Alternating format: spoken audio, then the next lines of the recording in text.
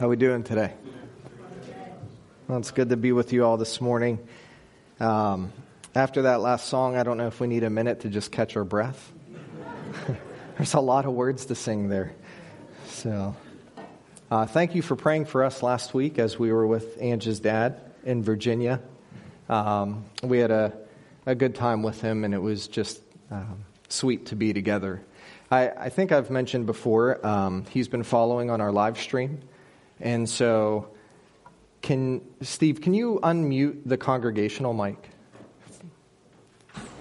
So on the count of 3, I want you to say, "Hi, Jerry." So 1, 2, 3.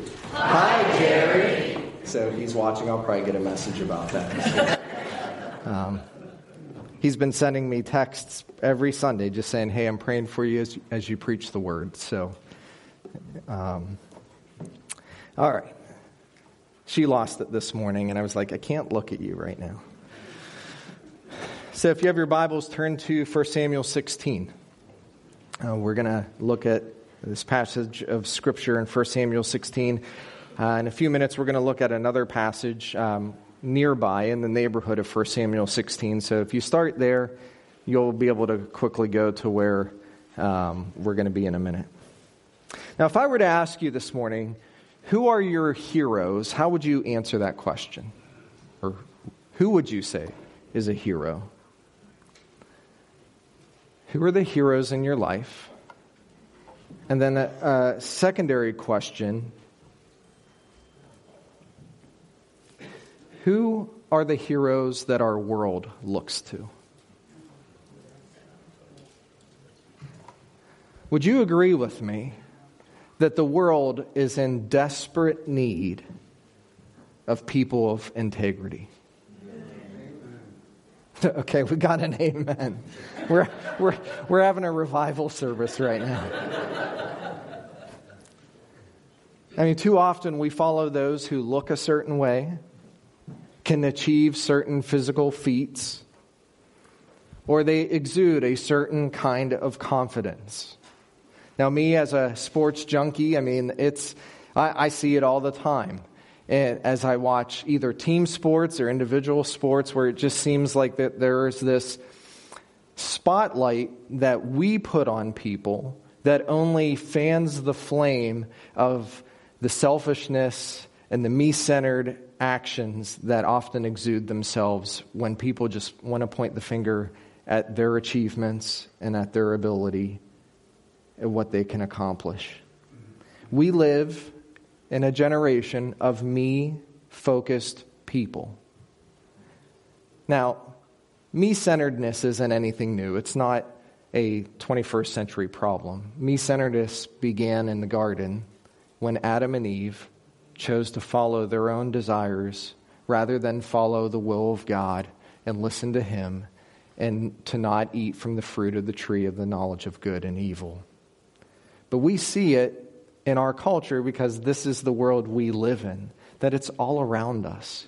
I mean, it's fascinating to me that I've lived through the age of like only 4 or 5 channels on TV to now there's like too many channels. But we don't even live in an age where we watch TV anymore.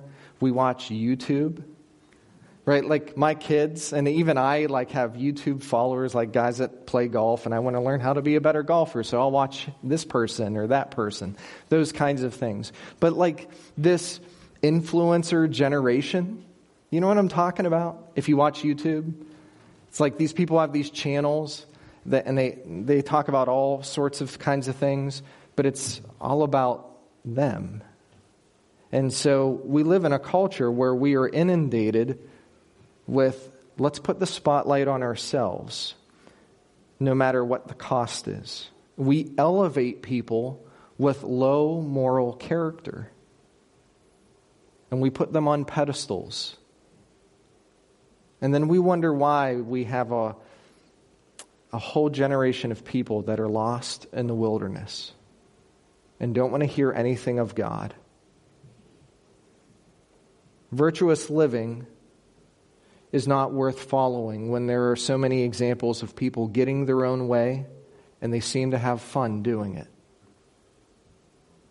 But what is comforting to know is that as people of faith, God has supplied many examples for us of virtuous men and women who lived exemplary lives, and they are found in the Word of God. If you have a Bible, which I hope you do, and if you don't have a Bible, we want to get you one, because the Word of God is so important. It is so powerful. It is so nourishing. It strengthens the heart. That as you open the Word of God, you have these examples laid before us of men and women who believed God in the midst of great trials and circumstances. And yet the danger is that as we often look at this collection of people found in the Scriptures, we look at them as no more as characters in a book. Like we say, oh, okay, well, this is about this guy, and here's his story. And we can name all the high points of what happened in Paul's life, or Peter's life, or Moses, or Abraham. And when you think, it just seems like that they're characters in a story, we often forget that these were real, living, breathing people that faced great hardships. And while maybe a story of their life is only found in a few chapters of the Scripture, oftentimes there are many decades that elapse in their lives as they walked with God and faced all sorts of kind of conflict and difficulty, and yet they believed in God. And what we find in the Word of God, and we've talked about this before, but there's a whole chapter in the Bible devoted towards highlighting or shining a spotlight on who these men and women are. And it's found in the book of Hebrews. In Hebrews chapter 11, in what we call the Hall of Faith. And we call it that. God doesn't call it that. But this collection of narrative of people that believed God by faith. We see the great extremes that they had to go through. And you can read through that chapter, and it kind of walks you through the Old Testament history. All the way back from the beginning. And just people are mentioned and what they did as they believed God in crazy times and situations, and how God honored them. And for all eternity, these men and women are pointed out to us and preserved for us as an example of who to follow, of how to live. And in Hebrews chapter 11, further on in this story, in verse 38, we read these words. And this is a parenthetical statement inserted by the author of Hebrews. As he considers all of these people, he says, they were men of whom the world was not worthy. And just think about that for a second. If you go to Hebrews 11 and you read through that list, how they suffered greatly for their faith in God. In fact, we read closer to these verses that some of them were cut in half. They were sawn in two for their faith. The author of Hebrews says that these men and women that believed in God were people that the world were not worthy of. And yet we would rather elevate people that we esteem, that don't have character, integrity, a moral compass that draws us into the truth of God. It often takes some time for mankind to appreciate the significance of one's life and the depth of their character. In the 1930s, author Carl Sandburg finished a 4-volume biography of President Abraham Lincoln. And shortly after writing about Abraham Lincoln's assassination, Carl Sandburg said this: "A tree is best measured when it is down." And so for us, over the foreseeable future, I want us to draw our attention to one of the great heroes of Scripture, one of those men that's mentioned in Hebrews 11. For us, we see his significance in his character. We see great faith in the midst of overwhelming odds. We see an honest heart that dealt with serious pain in his life. And in the midst of it, continued to trust God as he sang songs of praise to his heavenly Father. The man, as you can tell in your bulletin, is none other than King David. This peasant shepherd boy who was called by God to lead the nation of Israel for the glory of God. David is the only person in all of Scripture that is called a man after God's own heart. And there's a lot of people mentioned in Scripture that loved God and that were faithful to Him. He's the only one. He's mentioned more than any other Old Testament person in the pages of the New Testament. There are 66 chapters devoted to him in the Old Testament. He was a shepherd, a musician, a leader of people. He was a loyal friend who judged with wisdom and equity. And he was like a man like us, anything but perfect. Having made tragic choices, he bore the brunt of the consequences that were brought upon him, his family, and the nation he led. And yet, in the midst of all of it, this man continued to trust in the Lord, and he found grace and mercy and was blessed for it. Now, we're introduced to David in the historical narrative in 1 Samuel 16, and that's why I had you turn there. We're going to spend the bulk of our time in this passage. But for us to appreciate who David is and the backdrop of history that he entered into, we need to take a step back in Israel's history. And I want you to see what was going on in this world that David was introduced in. It was said by biblical scholar G. Frederick Owen about the period of the time of 1 Samuel that the people of God were on a long drift from God. That was the world into which David was born. The nation of Israel had been on a long drift from God. I mean, God had done miraculous things for them. He had been so faithful to them. He led them in the wilderness to go into the promised land. And he provided miraculously every step of the way. I mean, if you were to read Exodus and Numbers and Deuteronomy, you can't help but see God's miraculous hand on this nation's behalf. And then you open the pages of Joshua, the pages of conquest, the pages of Israel entering the land. And again, God shows himself strong on behalf of his people. And then the next book of the Bible, the book of Judges, gives us that tragic drift. Because all along, as God would walk with this people, they would often forsake him. They would often follow their own ways. And in the book of Judges, we read that everyone did what was right in their own eyes. And for a very long time, generations of people, the nation of Israel was living in the land of promise given to them by their amazing, powerful, loving Heavenly Father. And they continued to do what was right in their own eyes. The book of 1 Samuel, which is the book that follows Judges in the historical narrative, opens up with Eli and his wicked sons. And after they depart from the scene, Samuel is called by God to be the final judge over the nation of Israel.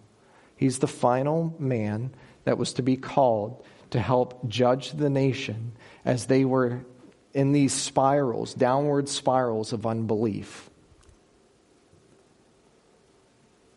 Samuel will in fact become this last judge because he is the one that God calls to make the transition from having judges to having a king. Now, turn with me to 1 Samuel 8 real quick. This is an important passage in our understanding of what's going on in Israel at the time. We read in 1 Samuel 8 that Samuel was old, as chapter 8 verse 1 says. Samuel was old. And what do we read? Well, he appointed his sons, Joel and Abijah, as judges. They were to follow his footsteps. But they did not follow the godly example of their father. We read in verse 3, his sons, however, did not walk in his ways, but turned aside after dishonest gain and took bribes and perverted justice. These sons would fit well in the machine of government. They would do really well in Washington, D.C. They were in it for themselves. The nation of Israel was teetering on collapse. They were weary, dismayed, and oppressed by their leaders. The judges were taking bribes. The people that sat under their leadership were oppressed by their selfishness. And so we read in 1 Samuel 8 that the nation cried out and they wanted a king. The judges weren't working. They wanted to be like the other nations around them. And so Samuel, while old in age, heard their cries and he prayed. He prayed and cried out to God. It was a big decision.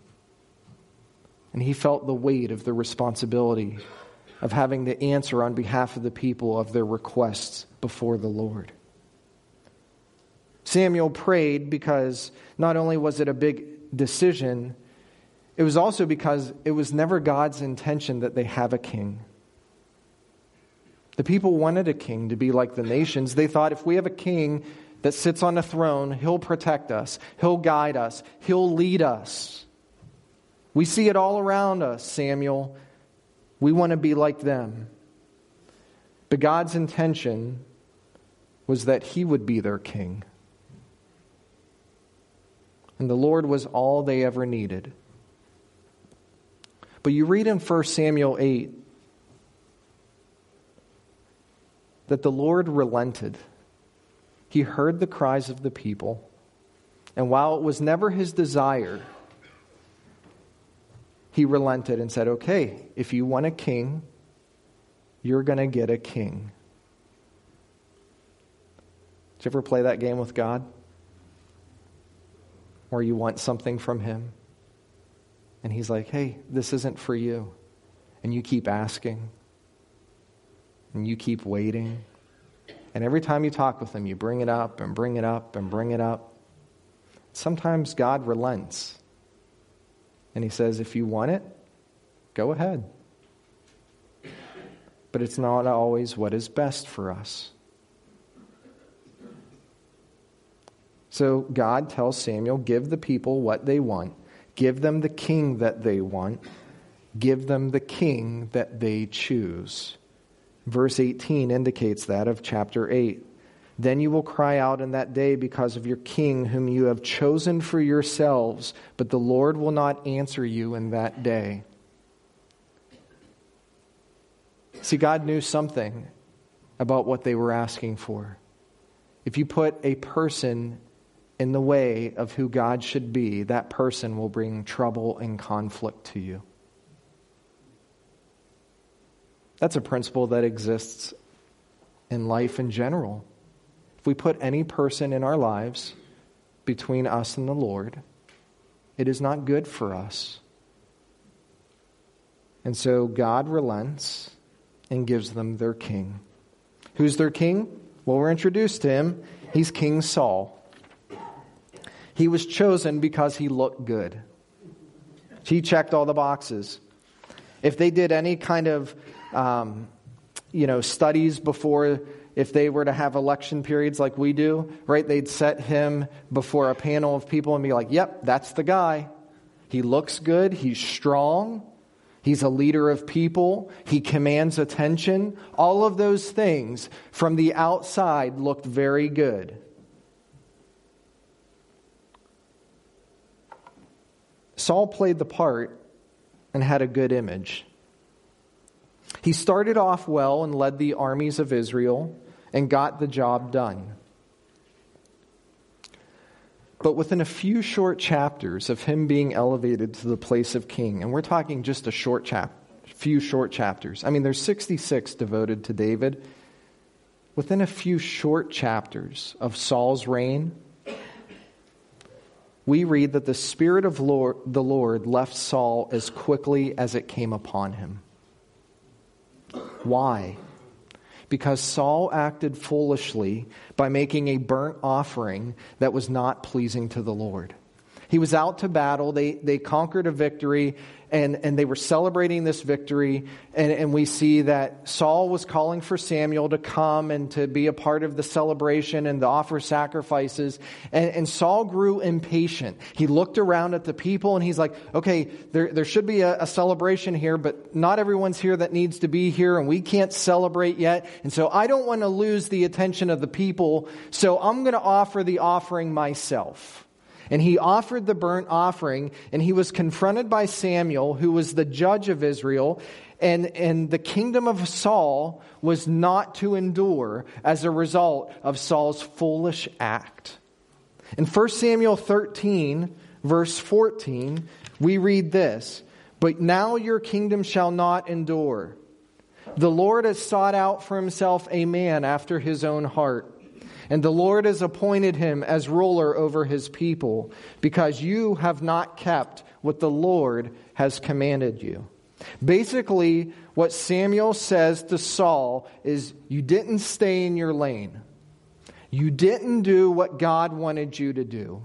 And as a result of being hasty, as a result of fearing that the people would leave, as a result of elevating yourself above God, your kingdom will not endure.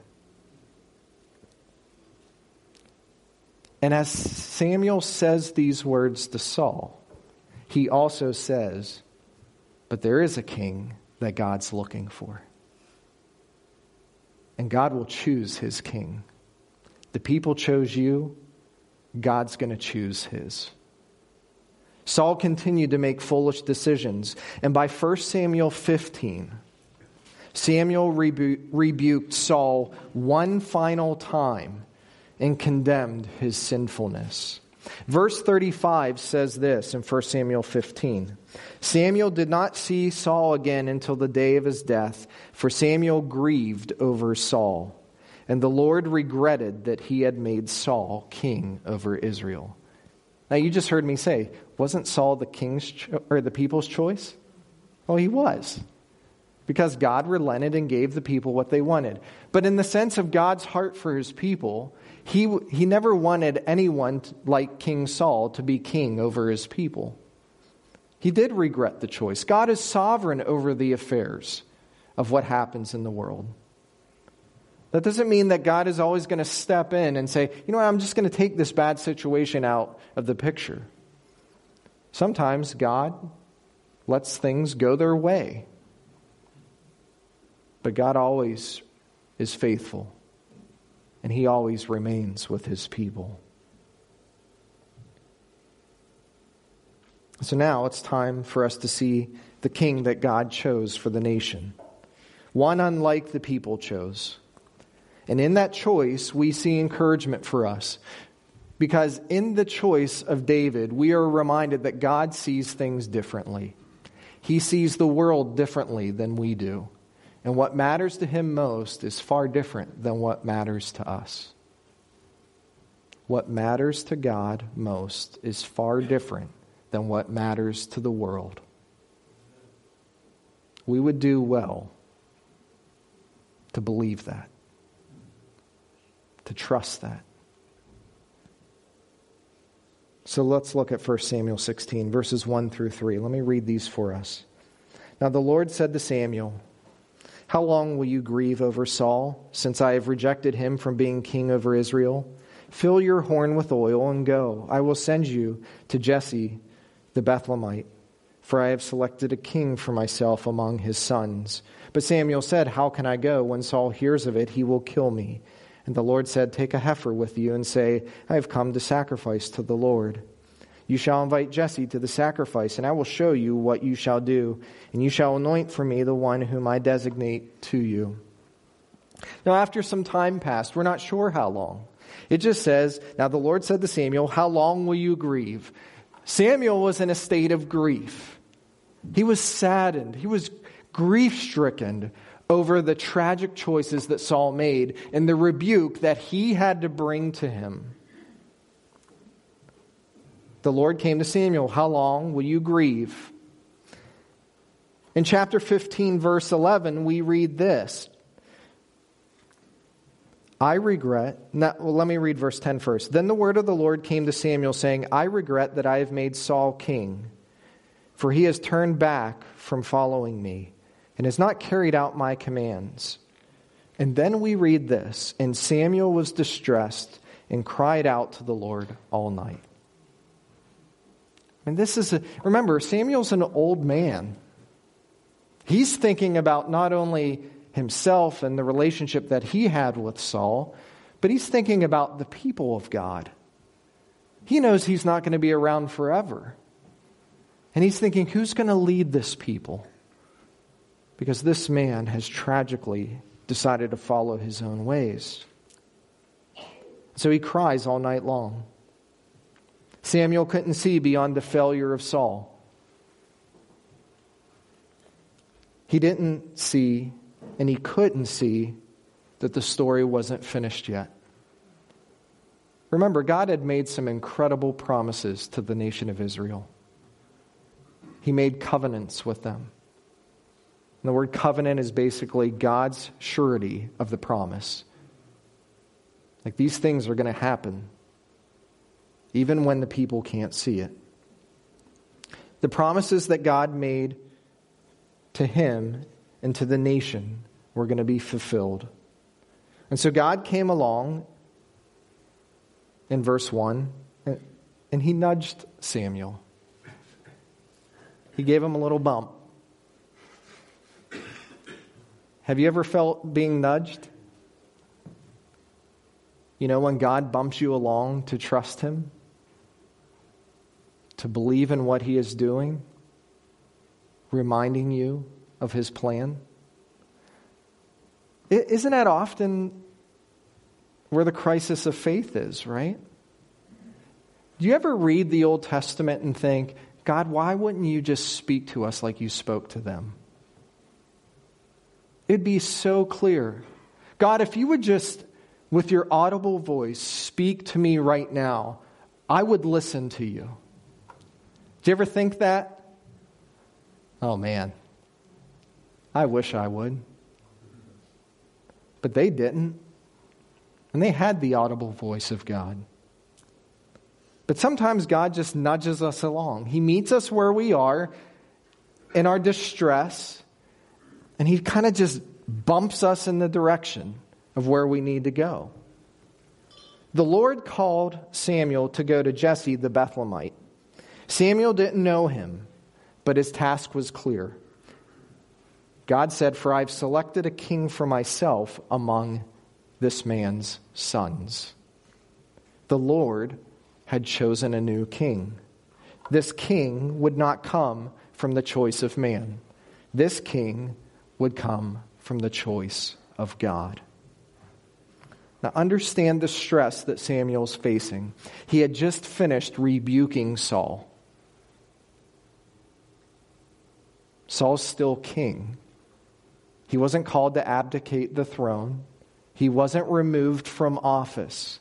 In fact, the rest of 1 Samuel, and we're talking chapters upon chapters, right? We're looking at another 14, 15 chapters. Saul was still on the throne. He's still king. But God is doing something differently. Samuel was under a lot of stress. In verse 2, it indicates this. He says, "How can I go there? When Saul hears of it, he will kill me." Now, why would he say something like that? Because Bethlehem is close by to where Saul lived. Samuel was in the area of Ramah, and all along the way to Bethlehem, which was an 11-mile journey, he would pass by Gibeah, which was Saul's hometown. So Samuel's like, man, if I go near there, I just rebuked him. He's not going to receive me favorably. I mean, Samuel thought, I may have God on my side, but Saul has all the troops. So the Lord met Samuel with a reiteration of his command. Note what the Lord said to Samuel. Go, and I will show you what to do. Do you see that? Go, and I will show you what to do.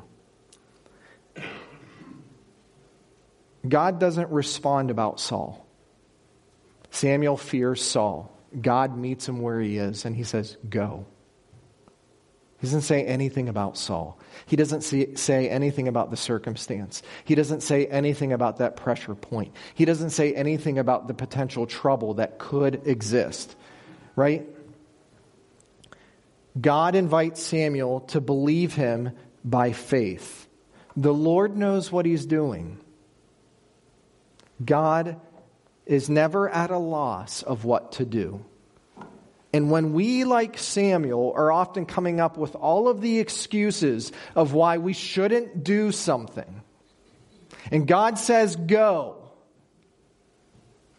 then we are really admitting that we don't want to believe God in that moment. Faith is counting on God when we do not know what tomorrow holds. And there are times in our lives when we just need to simply obey the Lord and not try to figure out all the potential obstacles.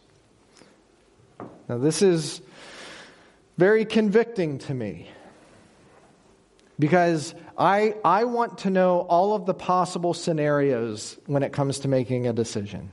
Okay, if I do this, where's this going to take me? If I don't do this, what's going to happen? You can ask the elders. When we have our elder meetings and we're talking through a situation and we're praying about something and we're thinking through, God, where are you leading next? I'm always sitting back and thinking, okay, if we do this, then could this happen? And I can be trapped in my mind of all of the what ifs. And the problem is, none of those things could ever happen. And we waste all this time when we just simply need to obey the Lord. God says to Samuel, go, and I will show you what to do. Verse 4 is really important for us as we see Samuel's response. So Samuel did what the Lord said. And he came to Bethlehem, and the elders of the city came trembling to meet him and said, "Do you come in peace?" Now, the first part of that is what's really important for us, right? Samuel's afraid. I don't want to go. Saul's going to come after me. What could he do to me?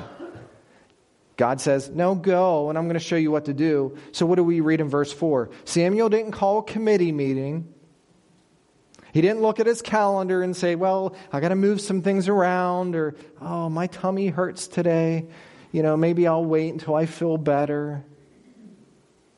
He didn't do that. Verse 4 says what? So Samuel did what the Lord said.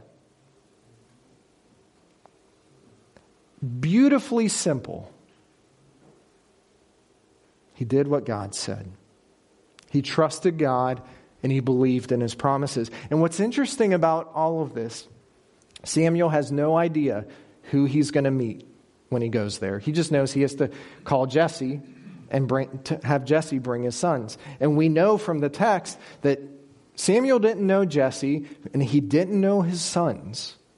He didn't know what he was walking into. And on the other side of it, the elders of the city came to Samuel when he entered the city in verse 4, and they're trembling because they're thinking, okay, Samuel, why are you here? And is there trouble? Because they know that there's a fracture between King Saul and him. And so they're thinking, is there trouble?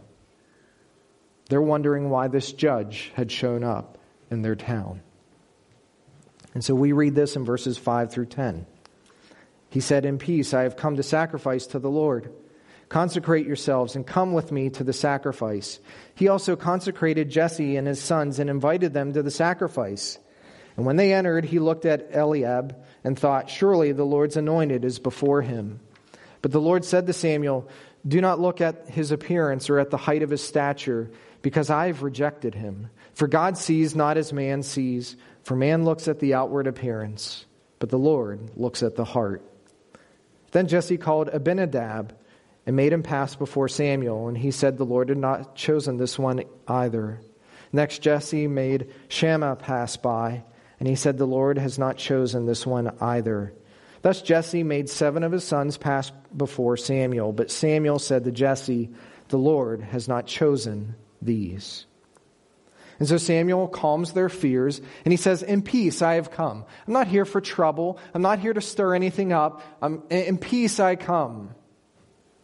He wants to offer a sacrifice, and before so, he asks the elders and Jesse and his sons to come and consecrate themselves. Now this is likely in reference to what the ceremonial cleansing was in the Old Testament times. They were to consecrate, prepare themselves for what was to take place and the offerings that were to be given. We're not sure exactly what they did, but Samuel has a mission, and he is in the process of honoring God to make it happen. And so Jesse comes with his family, well, at least most of them. Remember, God is looking for a man of his choice, a man after his own heart.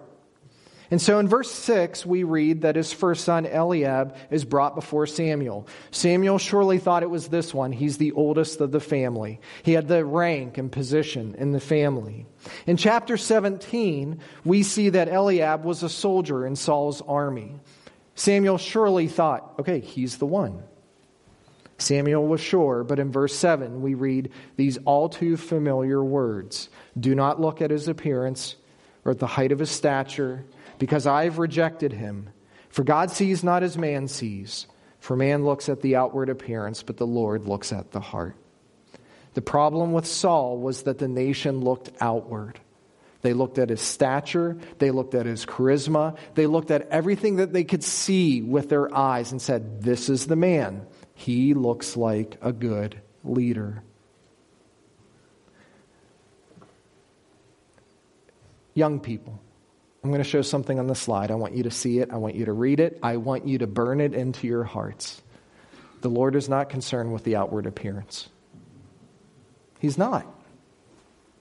God doesn't care about the outside. Should we take care of the outside? Sure, we should. But life isn't always all about what is on the outside.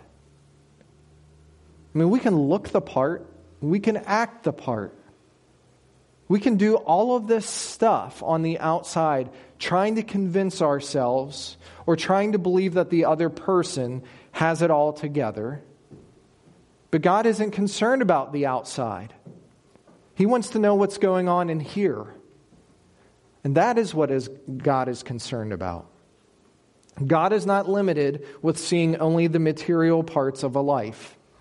He can look inside. He can see the desires and intentions of every person. That is a scary thought. God can see the desires and intentions of every person. And from God's point of view, his point of view is always perfect. He chooses always what is right for the responsibility that he calls. Now this phrase, a man after God's own heart, that we looked at earlier on in 1 Samuel 13:14. And that David is the only person that is called in all of Scripture as a man after God's own heart, isn't just a verse written about David's heart for God, but in the original Hebrew, it actually focuses on the person that God's heart is set upon. That God's heart is set upon David. In the choosing of Israel's next king, we see God's sovereign and gracious purposes. And so the rest of the sons of Jesse pass by, and none of them are confirmed by the Lord. Samuel may have started to sweat this out. He's probably thinking, okay, I'm doing what you say you want me to do, and here they are, and we're going through everything you want me to do. And yet there's no confirmation. And so in verse 11, he asks, are these all of the children? And Jesse responds, no. The youngest, there remains yet the youngest, and behold, he is tending the sheep. Then Samuel said to Jesse, send and bring him, for we will not sit down until he comes here. The youngest is tending the sheep, doing the job of the responsibility of the family. And so he's out doing the work. Samuel says, we are not going to rest. We're not going to even try to be comfortable until that son is brought in. And so I can meet him.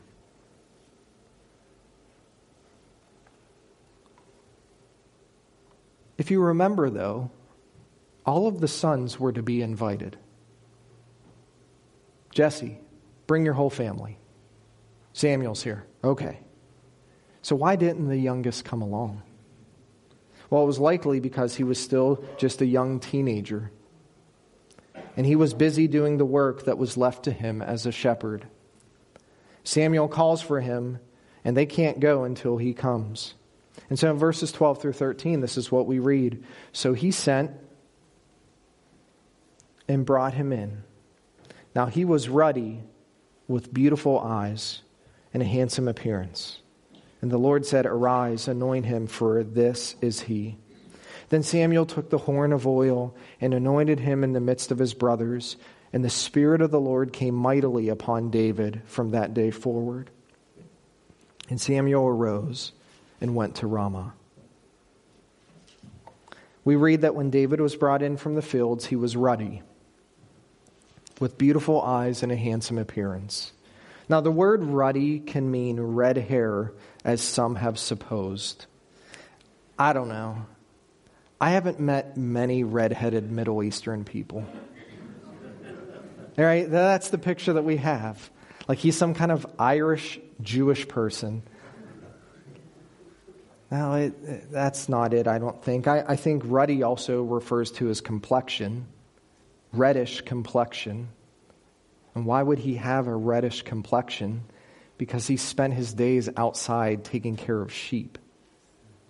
Some of you just got back from the beach this week, and I can tell you have a reddish complexion from being out in the sun. It's that kind of thing. Now we read that he's an attractive-looking boy. That seems like external things. But he's hardly a potential king. I mean, he's a teenage shepherd. And here's David, walks into the house, still smelling like the sheep, and all of a sudden an old man hobbles over, pours oil on his head, it drips down his hair, drops on his back. And we read from the historian of the time of Jesus, Josephus, that the Jewish understanding of what took place was that Samuel the aged whispered in his ear the meaning of the symbol of him being anointed with oil and said, you will be the next king. Now that we're not sure about that. It doesn't tell us that in the text, but the Jewish understanding was that when Samuel met David in this way, he assured him of what God was doing. This act of anointing was a physical symbol of the Spirit of the Lord coming upon David from that day forward. The Spirit departed Paul, and the Spirit came upon David. And then Samuel leaves. Can you imagine? This family's together doing their thing. David comes in. Samuel says, not this one, not this one, not this one, not this one. Oh, you're the one. Anoints him and then goes. They don't have a sit down. They don't talk about what is in store for him. He doesn't give him any instruction. David, now that this has happened, this is what I want you to do. None of it. So where did David go? Well, he didn't go off to king's school. He didn't order his dad around. He didn't posture himself over his brothers.